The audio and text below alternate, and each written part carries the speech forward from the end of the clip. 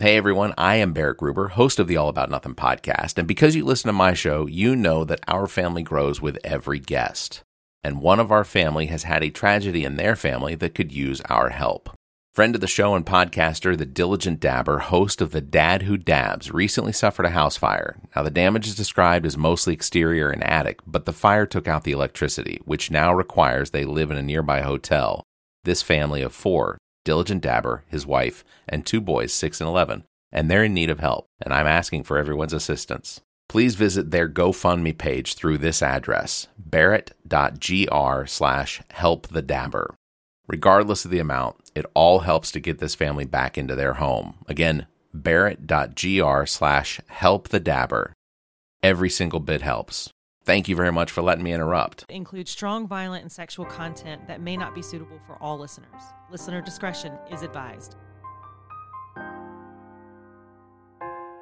I'm Carrie. And I'm Chrissy. And we are Status Macabre.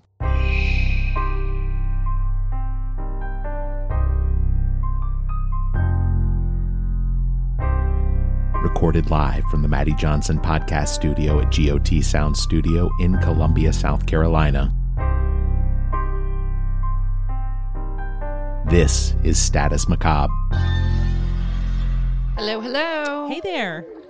I want to say, hey girl, hey. Hey girl, hey. But I can't take that because that's already like, there's someone else who does a show and she says that, and I'm super jealous of it because we didn't think of it first. Exactly. Yeah, that sucks. It does. It sucks. We'll have to come up with something else.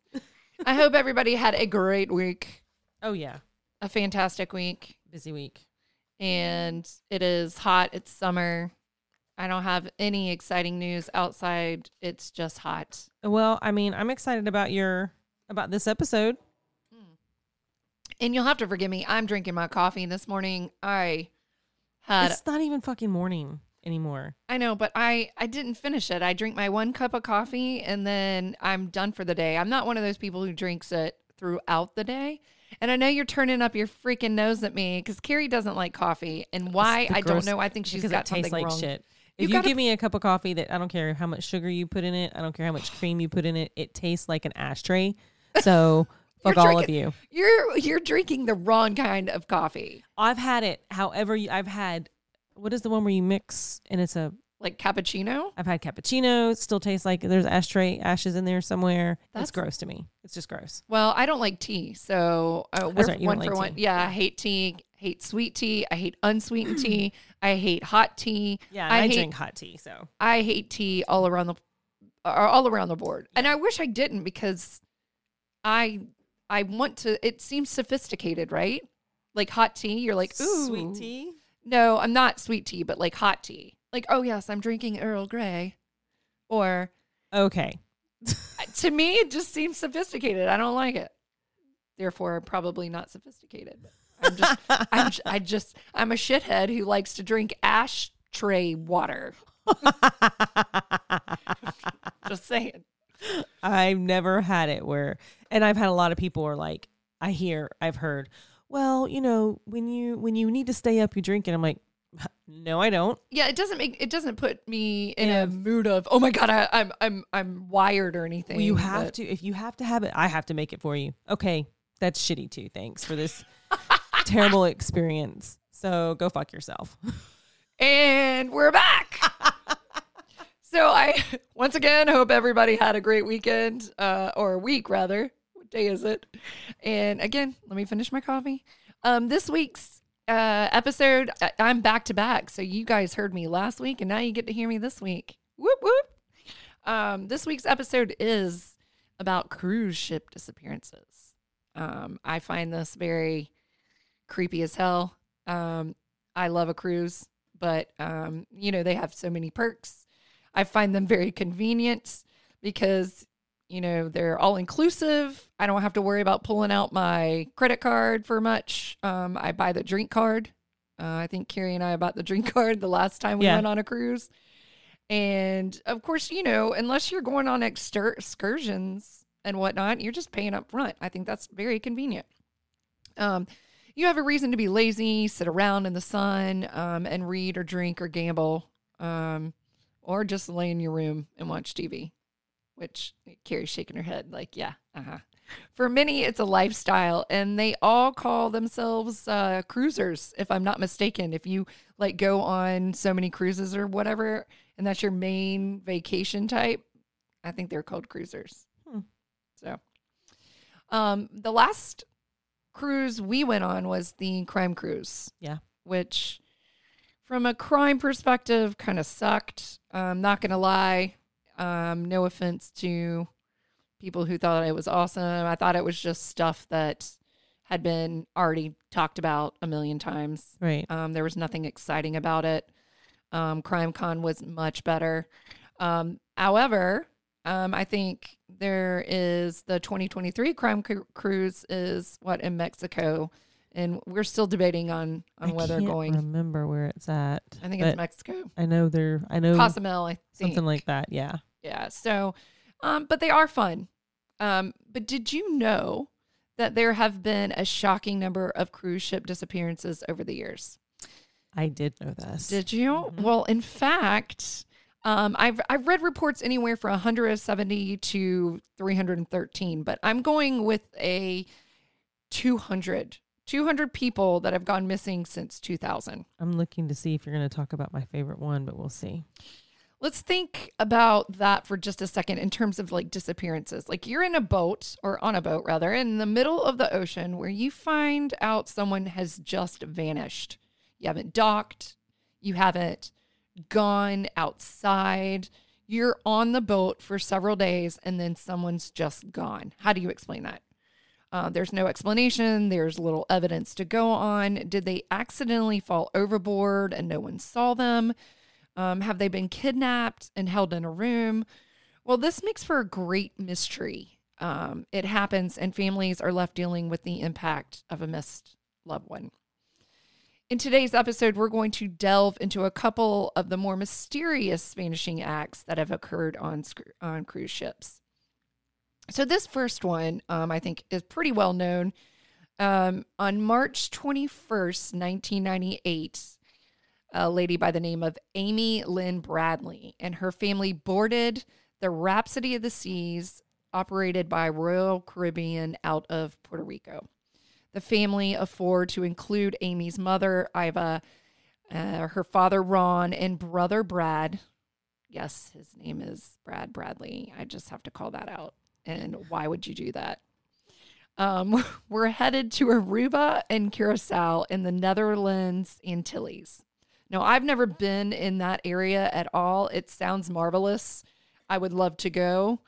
But I've never been anywhere near the Netherlands Antilles. It was around 5:30 a.m. on March 24th, 1998, that Ron glanced out at the balcony of his cabin and saw Amy sleeping peacefully.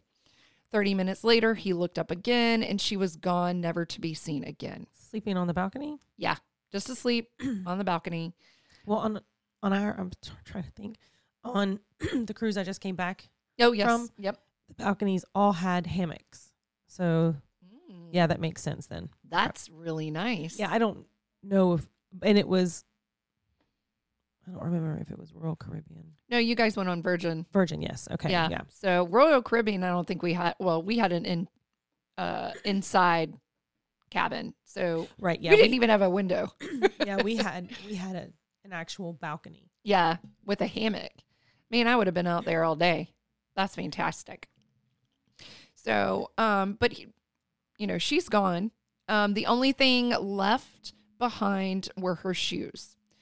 She seemed to have taken her cigarettes and a lighter, but it was very unlike her to not tell someone where she was going. But I feel like everybody who's disappeared, their significant others, their family members always say, "Oh, it's not unlike her to, tell me where she's going." Right. Now, the easiest explanation for Amy Lynn Bradley's disappearance was maybe she fell overboard and was swallowed by the ocean waves. But Amy, according to her parents, was a very strong swimmer and actually a trained lifeguard. Not to mention the ship was just docked offshore of Curacao. So it wasn't like had she fallen over, she likely would have been able to swim to safety, to the shore. Her brother was reportedly the last person to have spoken to her around 1 a.m., having exchanged a, bye, love you comment before heading off to sleep. That night, Amy and Brad had been partying in One Ship's club and listening to one of the bands called the Blue Orchid. Now, it was just the band that had been on the ship throughout that time. Amy had gotten friendly with one of the band members. His name was Alistair Douglas, a.k.a. Yellow. Now, why his name was Yellow, I have no idea. But she was chatting him up, where afterward, the pair went back, being her brother and her, went back to the family cabin after some time. Now, I want to describe the cabin layout because I thought it was weird that no one heard or saw anything, considering how small the cabins are if you've been on a cruise. But quickly realized that's only because I'm third-class citizen. I've never had the money to actually stay in a room that didn't have bunk beds or a 10-inch bathroom. Right. They're small. Yeah, and so I feel like this cabin, and when I went and looked it up online, they were in a suite. They were in a family suite. It was actually called the Royal Family Suite, and it appeared to have multiple rooms, and it had 3 separate rooms. So they had like a 1 bedroom that had twin beds, and then they had a couch area, and then they had a whole separate other room with like a king or queen size bed. So it is feasible for her parents and brother to not have seen or heard anything after Ron had originally seen her on the balcony. Ron thought that maybe Amy had gone back to her own room, but a quick check of the cabin proved fruitless. There was nobody in there except his wife as well as Brad. So Brad went looking for the band members from the night before after checking everywhere on the deck.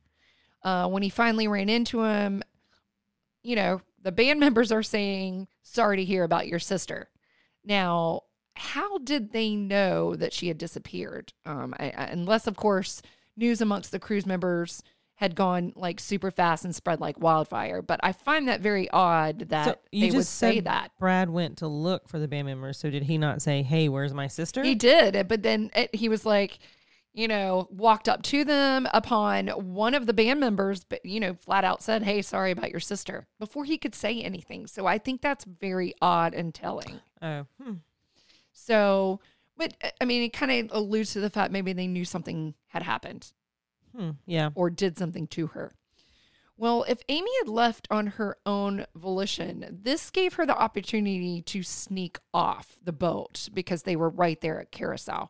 But her family refused to believe that she would have run away. It didn't make any sense, as Amy had a new job, a new apartment back in Virginia, and would never leave her pet bulldog Daisy, who she loved very much. Amy's parents begged the crew to keep the ship away from the dock in hopes of, preventing a potential kidnapper from taking her off the boat, and sneaking her off and then disappearing into the crowd. But to top it off, the crew wouldn't even page her. And they refused to do so until they were at port. So until they actually docked the ship. The reason they didn't want to announce her disappearance or hang photos of her around the vessel because it might upset other passengers. All right. Well, that's ridiculous. And I know it's 98, but let me tell you, I would fly my fucking broom around. I know. You wouldn't need a broadcast if I was on that ship. I don't understand. I get it. I'm sure they got sued. I'm sure she sued the pants off of them for that. Absolutely. I mean, when we were, I can't remember.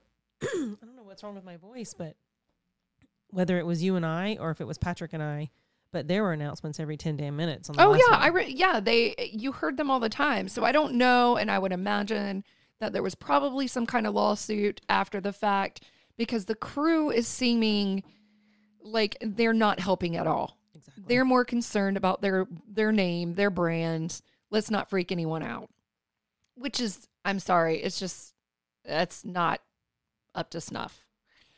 Although the ship was searched, the crew only searched the common areas, not staff or passenger cabins. So they weren't going in everybody's cabin to check things out. And a quick search of the water from above didn't provide any evidence of Amy falling overboard. Not to mention there wasn't a body anywhere in the water, and that water is pretty clear. Trust me, I looked it up. So I would think that you'd be able to see somebody floating. With virtually no help from the crew, the family turns their attention to the cruise ship staff. They believe that certain people on board had been giving their daughter, quote unquote, special attention. Amy was very cute. She was about 5'6", weighed about 120 pounds, and had a really great figure. She wore her hair very short, which I think fit her face very well. Some people just can't wear short hair and they look awful. But she really rocked that style. Needless to say, she was likely to have turned heads, and her mother said it was very obvious that certain crew members were paying her special attention. I want to just interject there.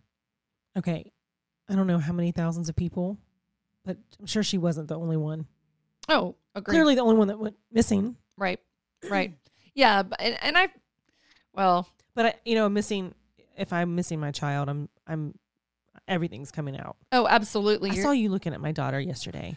Right. Exactly. Yeah. Exactly. Well, at one point, Ron Bradley remembered one of the waiters asking for Amy's name, saying that, quote, they wanted to take her to Carlos and Charlie's restaurant during the ship's dock in Aruba, end quote.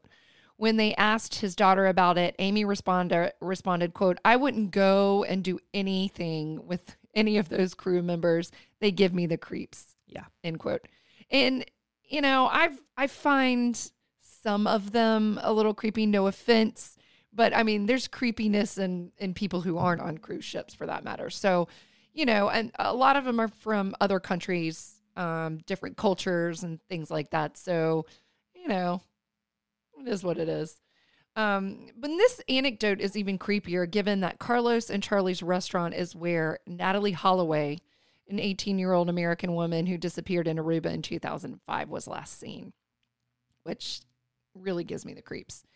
The Bradley family also heard from witnesses who had seen Amy early in the morning. She had disappeared with Alistair Douglas, the man referred to as Yellow, in the vicinity of the ship's dance club around 6 a.m. However, Yellow emphatically denies this accusation because, remember, her and her brother went back to the room at 1 a.m.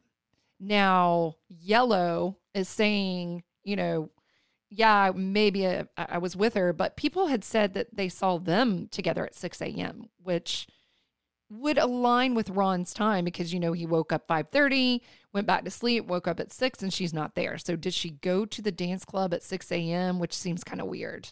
But Amy's mother had been quoted as saying, quote, my gut feeling to this day was somebody saw her, somebody wanted her, and somebody took her, end quote. The family's fears about Amy's disappearance were not unfounded. Although the initial investigation led nowhere, multiple people in the Caribbean have claimed to have seen their daughter over the years. In August of 1998, 5 months after she went missing, 2 Canadian tourists spotted a woman who matched Amy's description on a beach. The woman had seen the same tattoos as Amy, a Tasmanian devil with a basketball on her shoulder, a sun on her lower back, and then a Chinese symbol on her right ankle and a lizard on her navel. One of the tourists, David Carmichael, says he is 100% sure that was Amy Lynn Bradley. In 1999, a member of the Navy visited a brothel in Curacao and met a woman who told him her name was Amy Lynn Bradley. She begged for his help, but he didn't report it because he didn't want to get into trouble. Probably because he was at a brothel or he was somewhere he wasn't supposed to be, given he was in the Navy. Oh, wow. And the officer sat on the information until he saw Amy's face on a People magazine and then finally came forward. Which, shame on him. That's, disgusting. I can say that there's a lot of people that I particularly don't care for, but I think at the end of the day, if there was somebody who needed help like that, absolutely, that I couldn't be bothered situation, or I don't want to get caught, card would have to go out the window. Exactly. You have to help somebody. Well, it's because part of your character. It's part of your moral compass. I was about to say you're the shittiest of people. This person is one of the shittiest people. Agreed. Screw you, Navy guy. And karma will come back to him. Karma comes around the block, I'm telling you. Oh, absolutely. That year, the family received another promising clue in the form of an email. Witnesses say they believed she was being held by armed Colombians on the island of Curacao. So that kind of aligns with the brothel situation there. A guy by the name of Frank Jones claimed to be a former U.S. Army Special Forces officer and had connections with Navy SEALs and Army Rangers. In his email to Ron, he said he could put Amy on his back and swim her back to safety, as Dutch officials said that there was no evidence of a crime having been committed, so they couldn't go in themselves and drag her out. Amy's family, desperate to have their daughter back, felt like Jones may be the answer to their prayers. At this point, the case had drawn a lot of attention, and reporters, not to mention there was a $250,000 reward in place to anyone that could bring Amy home. Jones actually seemed legit, so the Joneses hired him to recover their daughter. Now, I'm a little leery of the fact that somebody's emailing me saying that they're part of, the military. I know Navy SEALs, and I'm going to swim her out. I mean, to me, that's a little far-fetched. But again, my daughter's missing, and I am desperate to do your research, and you give him the money, and you hope you see your daughter. Exactly. Well, Jones sends two of his men down to Curacao to check out the account given to the family by the witness. And one was, they're talking to this one person, and it's a cook named Judith Margaritha. Margaritha had told the family that Amy was being held by heavily armed Colombian guards in a housing complex protected with barbed wire. She also said that she regularly saw Amy shopping at a grocery store and working out at a gym, and that she was often with a man with long blonde hair and tattoos, all the way down one arm. So he had a tattoo sleeve.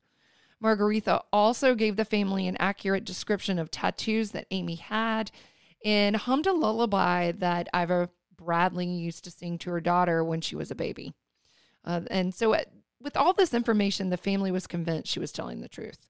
So Jones sent the family a report saying that his men, whom he described as a former Navy SEAL, and I think they both were Navy SEALs, they set up surveillance points at the locations where Margaritha indicated and observed Amy in a dark green SUV driven by a captor with long blonde hair. The report said Amy was in a dangerous situation and under guard, and that Jones's men were forced to leave after a week on the island when they were, quote, fired upon by an estimated 10 men, end quote. Over the next few months, Jones tells the family that he set more operatives to the island and provided a series of reports on the latest sightings of their daughter. The family was terrified that Amy was in imminent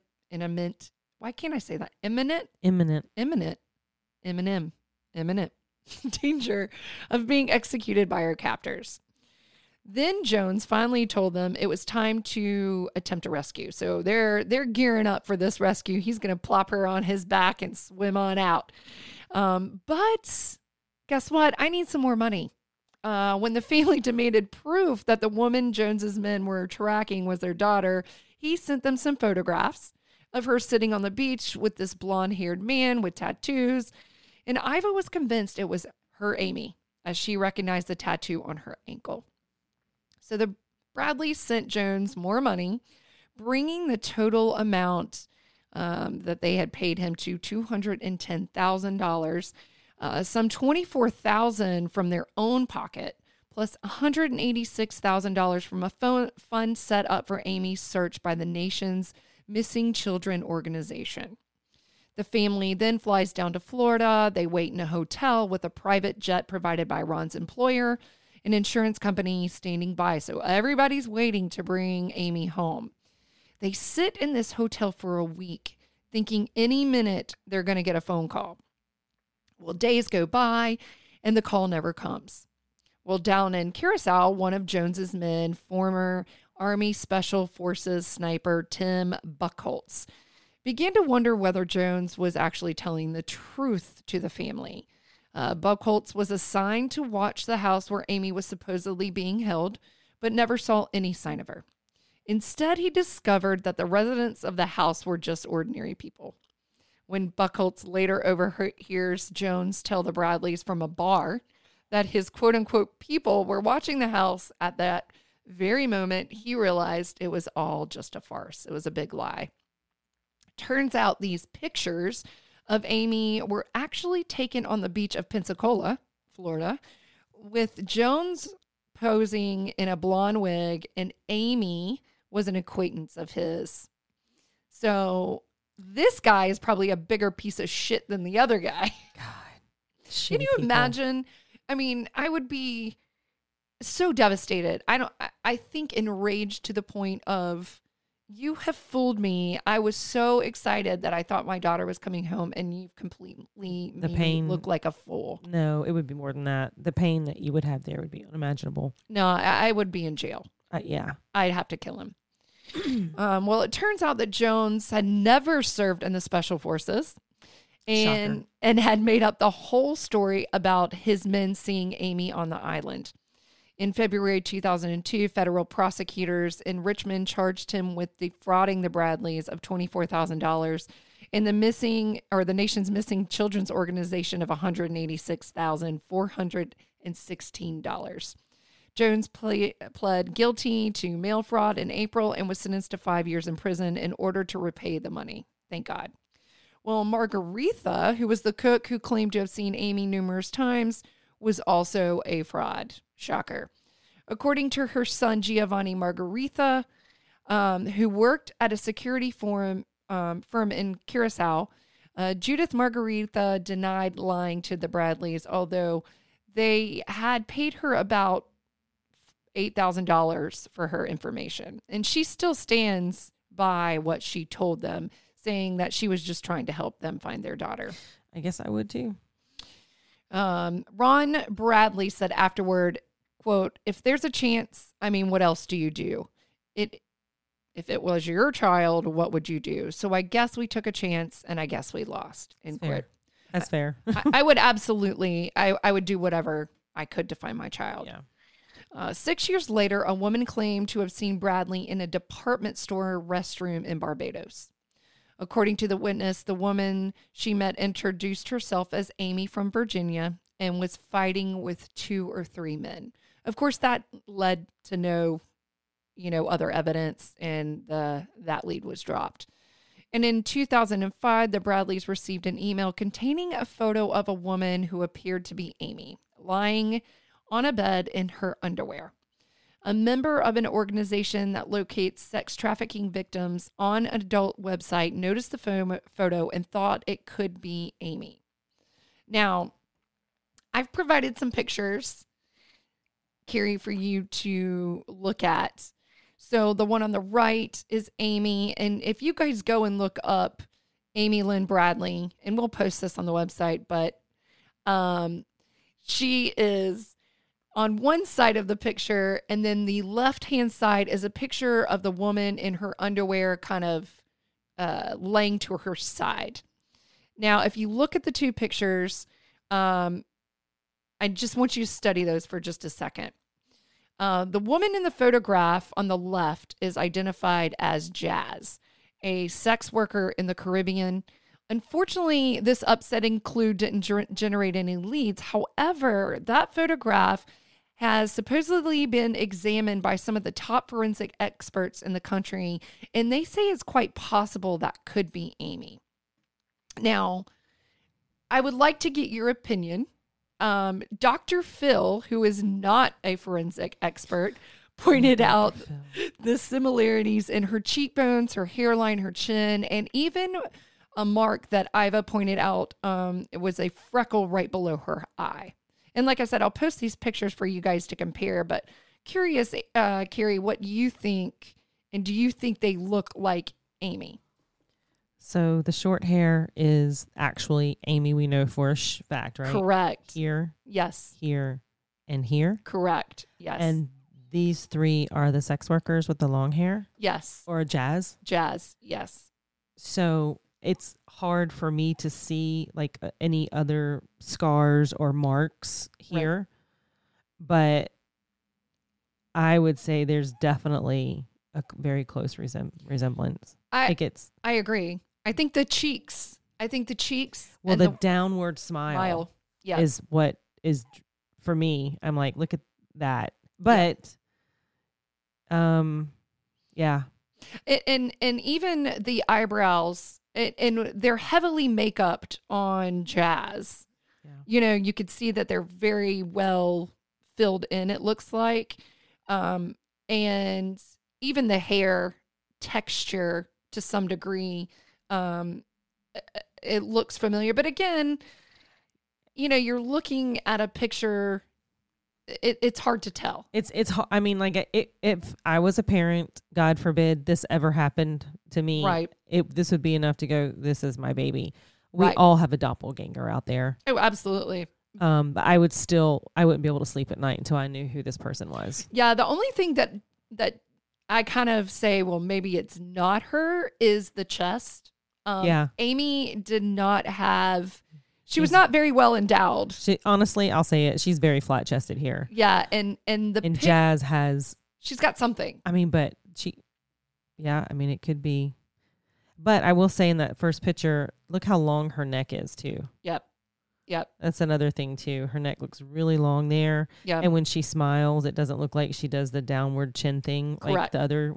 This would still be enough for me to question. I agree. Like I said, I'll post these. And if you're looking it up right now, you can look and see the differences, and similarities for that matter. Today, the investigation into Amy Lynn Bradley's disappearance is ongoing. The FBI and the Bradley family have both offered sizable rewards for information on her whereabouts. However, for now, her disappearance remains a disturbing mystery. So I don't know if anybody has ever had that happen to them as far as finding or not finding a missing loved one on a cruise ship. But the torture to me is because you just don't know what happened. And you just don't stop looking. So this next case to me is creepy as hell, and maybe more so than Amy's because it happened on a Disney cruise ship. Oh God.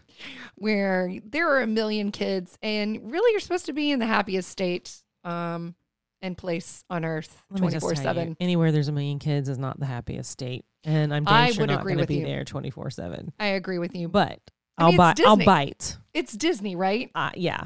It's Disney. You're supposed to be happy. Let's just put it that way. Where nothing bad happens. Right. Yeah. You're supposed to be in like this supposed bubble. To be protected. Exactly. You should be able to. I mean, you always want to keep an eye on your kid, but you should be able to relax and let them play with the groups and know that they're going to be taken care of. Okay. That's the whole point of, to me, a Disney cruise. Here, I put $10,000. Go watch my damn kid. Do whatever you want to do. Exactly. Stay in between the rails. Exactly. Don't climb on the walls. 24-year-old England native Rebecca, who went by Becky Coram, suddenly disappeared. She had actually worked as a youth caregiver on the Disney cruise ship Wonder. She was described as being a very energetic, happy, and a bit mischievous personality. She had recently graduated with a sports science degree at Exeter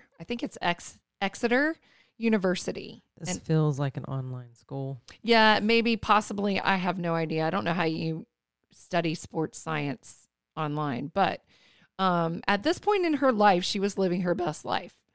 She's working on a cruise ship, and hey, I'm single, I'm 24, I'm in the Caribbean nonstop. Well, en route to Puerto Vallarta, Mexico from Los Angeles, Becky was last seen on CCTV footage on March 22nd, 2011 at 5:45 a.m. in the crew lounge, talking on an internal phone line, wearing, weirdly enough, men's clothing and acting visibly distressed. After hanging up the phone, she was neither seen nor heard from ever again. When Becky failed to report for her 9 a.m. shift, Disney staff were alerted to search the ship for her, but to no avail.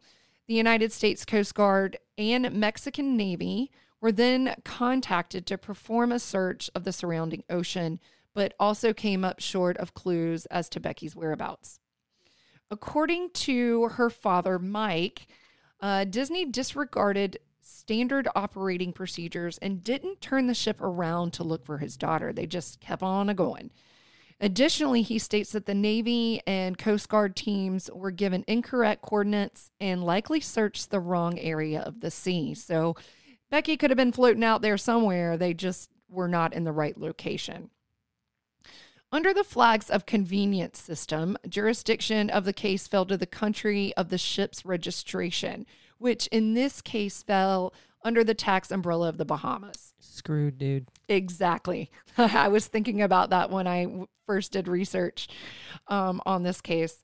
3 whole days. It's 3 whole days after Becky's disappearance, Disney contacted the Royal Bahamas Police, otherwise known as RBPF, to conduct an investigation. I mean, somebody goes missing. You've lost 3 whole days. Evidence has been touched. Things have probably been lost, covered up. What's the point at that point, in my opinion? The RBPF responded by assigning just one detective named Paul Royal, a Bahamian detective, to the case, and he was flown out by Disney via private jet to Los Angeles. He spent a maximum of 1 day aboard the Wonder once it returned to port, interviewing only six of the 950 employees and 0 of the 2,000 plus passengers. Yeah, because the passengers were home. Well, yeah. They were gone. Yeah. And to say that's an investigation, in my opinion, is a joke. Yeah, it's 6 people. That's nothing. That's a free trip to Los Angeles or Thank wherever. you. That's all he got. Exactly. After several days of stalled communication, Disney flew out Rebecca's parents, Mike and Anne, to meet with the detective and the ship's captain in Los Angeles. In the matter of their missing daughter, the family was treated, quote, Disney style, end quote. Now, by Disney style, we mean a very tightly controlled visit to the ship before it set sail again. Oh, you mean cover your ass style? Exactly. They were met by a car with blacked out windows, and it was obvious to the couple that they did not want them to leave the hotel alone. Now, Disney is multi-trillionaires. You know, they've got money out the wazoo. They're covering their name up, in my opinion. We got to save that brand. Not to mention, you also have Royal Caribbean, I'm sorry, not Royal Caribbean. You also have, the Bahamian police. They're trying to, they're very tourist oriented. You want to cover this up. I think there's a lot of cover up in this scenario. So they meet with the captain and the officials from Disney in a small room on board the ship where they are shown the CCTV TV footage of their daughter. In the video, Becky appears to be fine for the most part, while others have said that she looked very distressed and she's wearing men's clothing. Her parents feel like she looks fine to them. There's nothing going on. When asked if they could have a copy of the video, they were curtly told no. They weren't even given the opportunity to question the crew. Instead, they were shown her room, the staff quarters, and to deck 5, where they said officials put forward a theory that Becky had been swept overboard by a rogue wave. The captain basically said it was likely Becky had been swept off of deck 5 by this giant wave. Okay, do you know shit about a rogue wave? Do you know? Because, all right. Zero. Because these are things that interest me, and like the super volcanoes and all this. So a rogue wave, if that were to have happened, would have crashed the entire side of that ship in. Now, like, would it have been demolished and destroyed? No, but they have been known to hit unexplained out of the middle of nowhere, like we were talking about those thunderstorms in the mountains in our last episode. Right. They hit They crash in, they can break glass, they pull out chairs, they can suck people out. That's a ridiculous. I agree. Well, Disney, to help support this theory, they showed Mike and Anne a sandal that allegedly belonged to Becky that was recovered from that Deck 5. But when the couple was escorted to Deck 5, that whole theory, just like you said, didn't seem to add up. Because it's bullshit. For one, the sandal that was supposedly recovered had the name and cabin number of another crew member. So, not to mention it was the wrong size. And the style was not something that Becky would have ever worn. So there's one. In addition, Deck 5, which has a crew swimming pool area directly in front of the ship's bridge and guarded by walls reaching over 6 feet high. So the weather and ocean conditions during the hours of 6 a.m. and 9 a.m. on March 22nd showed no indication of stormy weather, much less a 100 feet high rogue wave, which is the height that the wave would have had to have been to top the 6-foot wall to sweep Becky off the damn boat. And it would have had to have been a fucking magical rogue wave to not do any other damage. Exactly. I was thinking, people would have heard that. People would have been... The whole boat would have probably jolted. People would have... Yeah, they would have felt it and they would have heard it. Yeah, absolutely. It would have been, to me, something like experiencing an earthquake. If you're on the boat, right? That wave crashing, the ship's shaking. I imagine that it would be very, very obvious to every single person on that boat. Yeah. Agreed. I mean, I've never experienced one, but from what I've seen and read, absolutely. Yeah, I don't think it would have gone unnoticed, to say the least. Yeah. Unsatisfied with the Disney's account of their daughter's disappearance, because I sure as hell would have been, the Coriums hired a private investigator by the name of Roy Ram, a former specialist of Scotland Yard. I like him already. Of course. And sought the aid of Chester MP Chris Matheson and former Deputy Prime Minister Lord Prescott. So some very important people. I love how, overseas it's Lord and, Scotland Yard. It just sounds important. Anyway, what they recovered or uncovered is disturbing to say the least.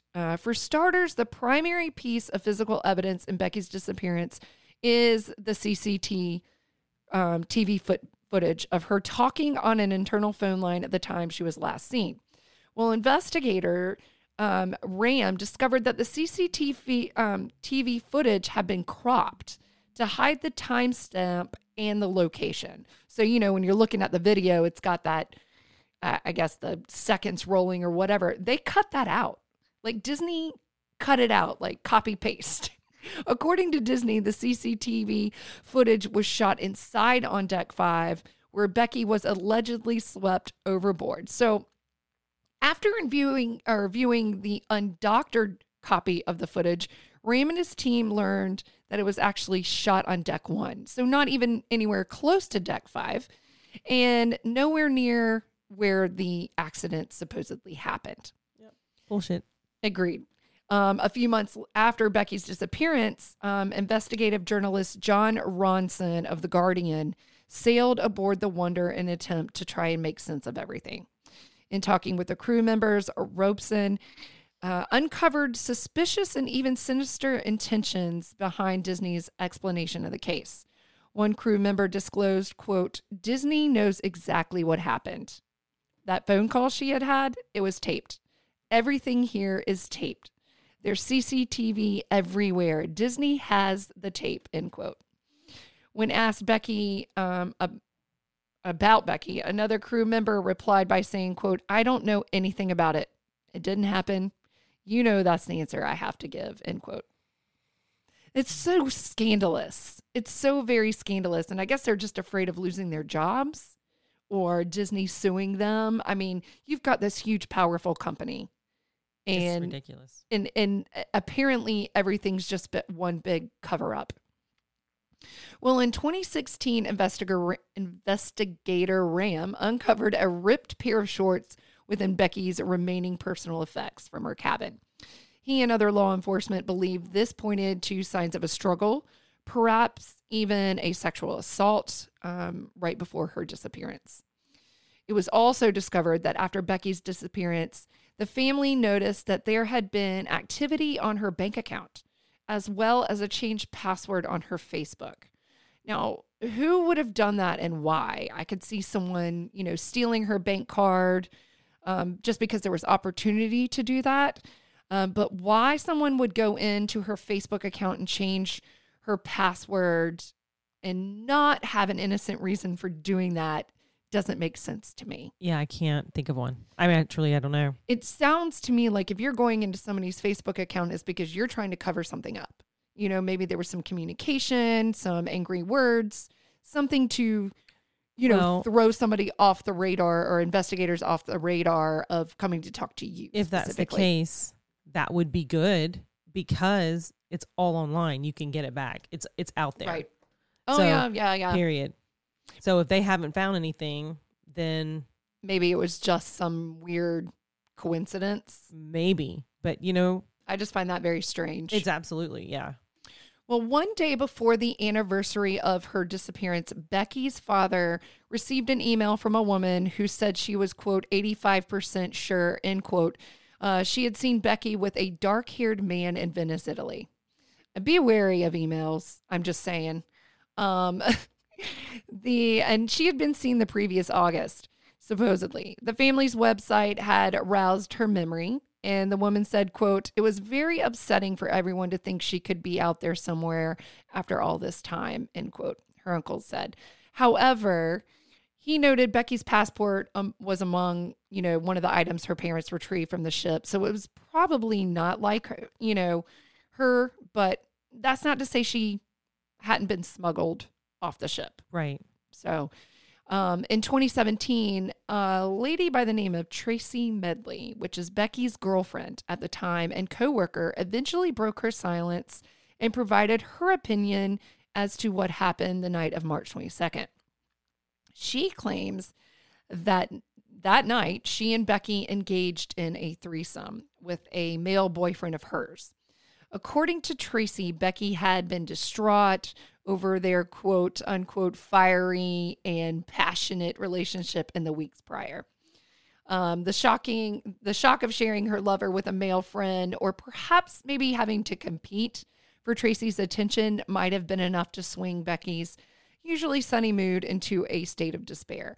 Tracy now believes that Becky wanted off the ship and her life and climbed over the 6-foot railing of deck 5 to jump into the ocean. I mean, her family, of course, does not believe that this would have happened, and she wouldn't have taken her own life. I don't see, but again, 24 years old, you've got a relationship with this other woman, and now you've had a threesome with a man.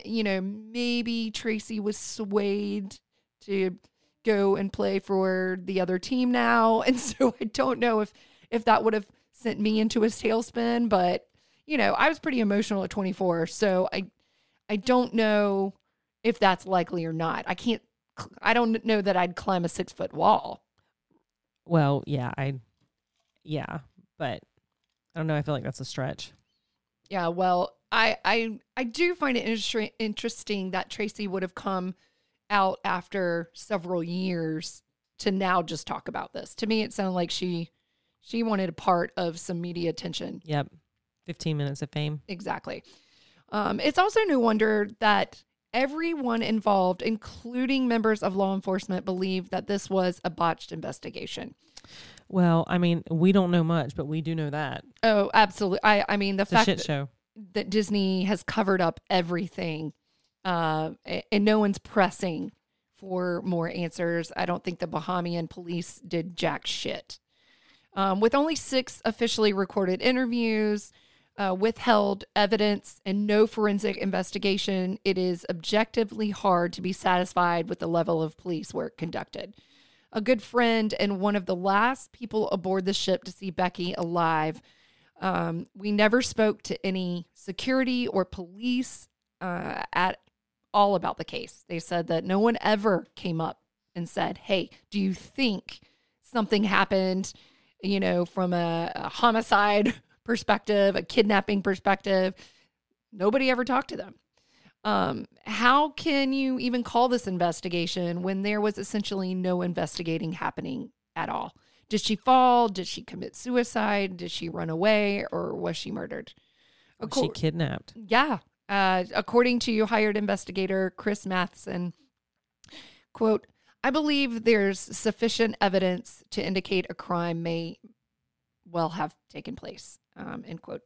Sadly, there have been no known updates to Becky's mysterious disappearance, and to this day, no one knows where or what happened to her. I think we've already talked about this, and I don't know if it was on this episode, maybe another episode, but I don't want anything to happen, right? But I don't want to not know what happened. Could you imagine living the rest of your life, dying, not knowing where your child was, whether or not they were still alive or dead? You just wouldn't give up searching. Yeah, it would be. I might as well kill myself, right? Because exactly. It would be an exhausting. It would be exhausting life. Mm-hmm. Exhausting life. Either way, if you go cruising, make sure you're aware of your surroundings. For one, carry pepper spray. I mean, something. And for God's sakes, don't climb on the railings. Yeah. That terrifies me. Now, I'm curious because you said before at the beginning of the episode, you were wondering if we covered your favorite, I say favorite, but most puzzling disappearance. Which one is that? So I have to be honest. And I know we talked about this in a previous episode, mm-hmm. but I mistook this episode for ships instead of people. I've wanted to do the missing ships, and it's Jenny, the ship that I've been tell like just real high level. Like you just did the podcast where there's people that have vanished essentially from cruise ships. Yeah. They're actual ships, whether they were cargo, cruise ships, kind of like the Malaysian flight, how it just disappeared. Right.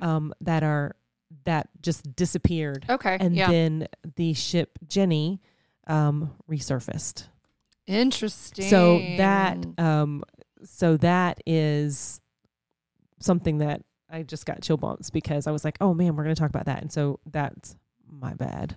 That's okay. But that is good fodder for a new episode. That's so what I'm write thinking. That down. Maybe in the next few weeks, I'll put that together and we can have that as a follow up to the individuals that have turned up, specifically cruise ships for you. Yeah. But mine would not include just cruise ships. Yeah. But very interesting. That is very interesting. Yeah. I find as I was researching this, topic, there are several disappearances that have actually been on like 48 Hours, Dateline, and I wanted to do one that I hadn't heard much of, which is Becky's case. Amy's I hadn't heard of either one of these. Really, Amy's I know has been on like Dateline, 48 Hours. I was always kind of enamored with, and enamored's probably the wrong word, but just curious as to any more developments. And sadly, there's been none. And these types of situations makes it, very easy for people to fraud, and just get the best of the family members and get money out of, which I find very heartbreaking. But just going through the list of people that have disappeared off cruise ship is very unnerving, right? Very unnerving. So that's all I have for this week's episode. I hope everybody has a great week. If you're going on a cruise, like I said, don't climb on the railings. Stay safe and don't do anything stupid. Have a fantastic week, and we'll catch up soon. Bye. Bye. This episode of Status Macabre is recorded live from the Maddie Johnson Podcast Studio at GOT Sound Studio in Columbia, South Carolina. This episode is produced and engineered by Neek the Geek, owner and operator of GOT Sound Studio. To support the show, please visit statusmacabre.com for links to social media, merchandise, and more. Special thanks to Muff the producer, Neek the Geek, Barrett Gruber, and you, our listeners. Please subscribe, rate, review, and share. Thank you for listening.